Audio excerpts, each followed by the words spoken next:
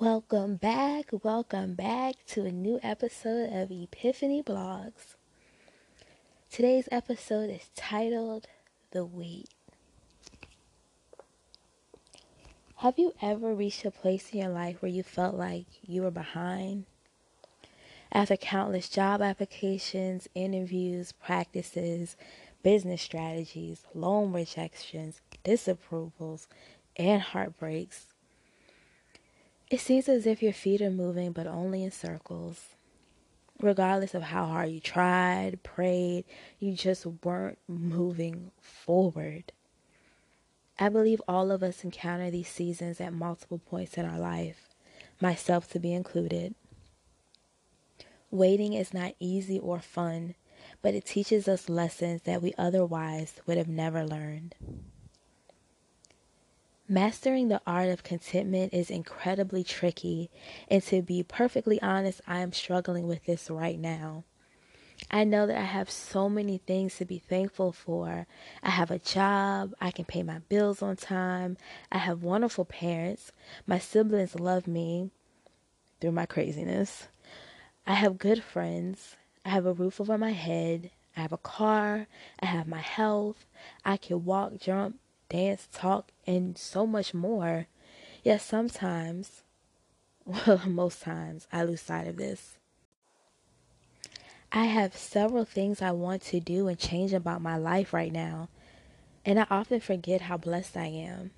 There were days I literally prayed to God for what I have right now, and now that I have it, I'm not satisfied.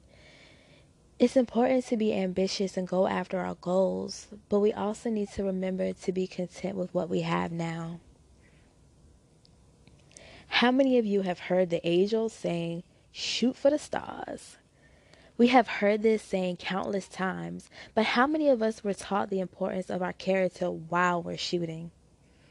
Your character during your waiting season is imperative. Treat the janitor with the same respect as you would the CEO. Have you ever worked a job that you felt was beneath you? In our society, respectability is often linked to a person's position, title, rather than a person's character.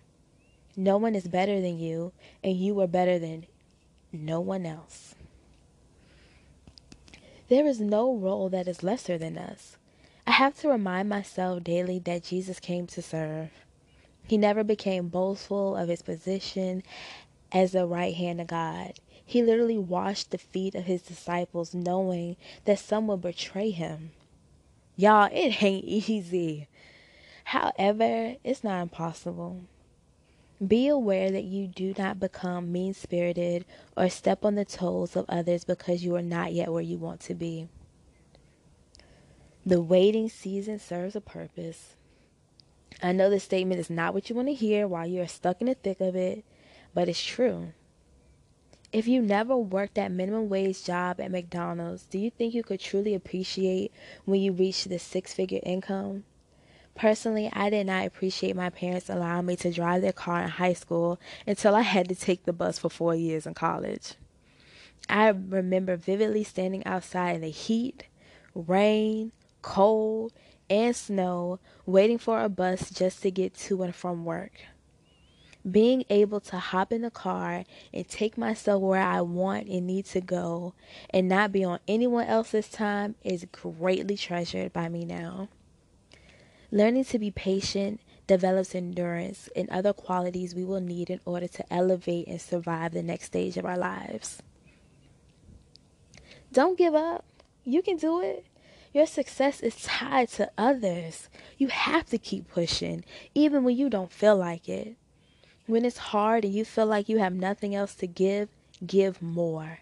You can do this. You were built for this. During college, I worked at Starbucks.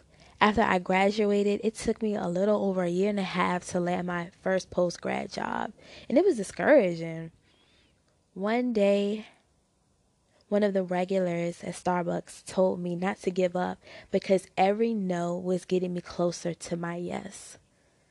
This phrase has stuck with me ever since. It may take 1,000 no's, but the one yes is all that matters. No one likes to wait for anything. elevators, food, success, money, or the white picket fence. Yet it's an all too regular part of life. Do not forget to be watchful of your character during this season. Remember, it all serves a purpose, even when you don't know what it is yet.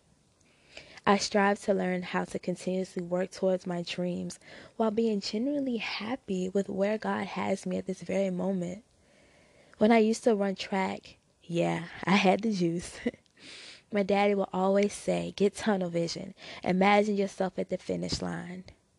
Get your tunnel vision because your finish line is closer than you think. The scripture for today's episode comes from John chapter 16, verses 33. I have told you these things so that in me you may have peace. In this world you will have trouble, but take heart. I have overcome the world. I want to give a shout out to my marvelous editor, my mommy, Wanda Barham. Thank you so much for all you've done with your assistance in my blogs. And guys, come on, let's keep this conversation going per usual.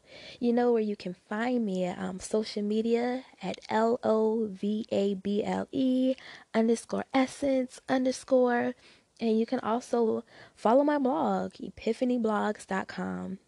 Follow, share, keep the conversation, going. DM me. I would love to hear from you. Thank you for listening, and I will catch you all in the next episode.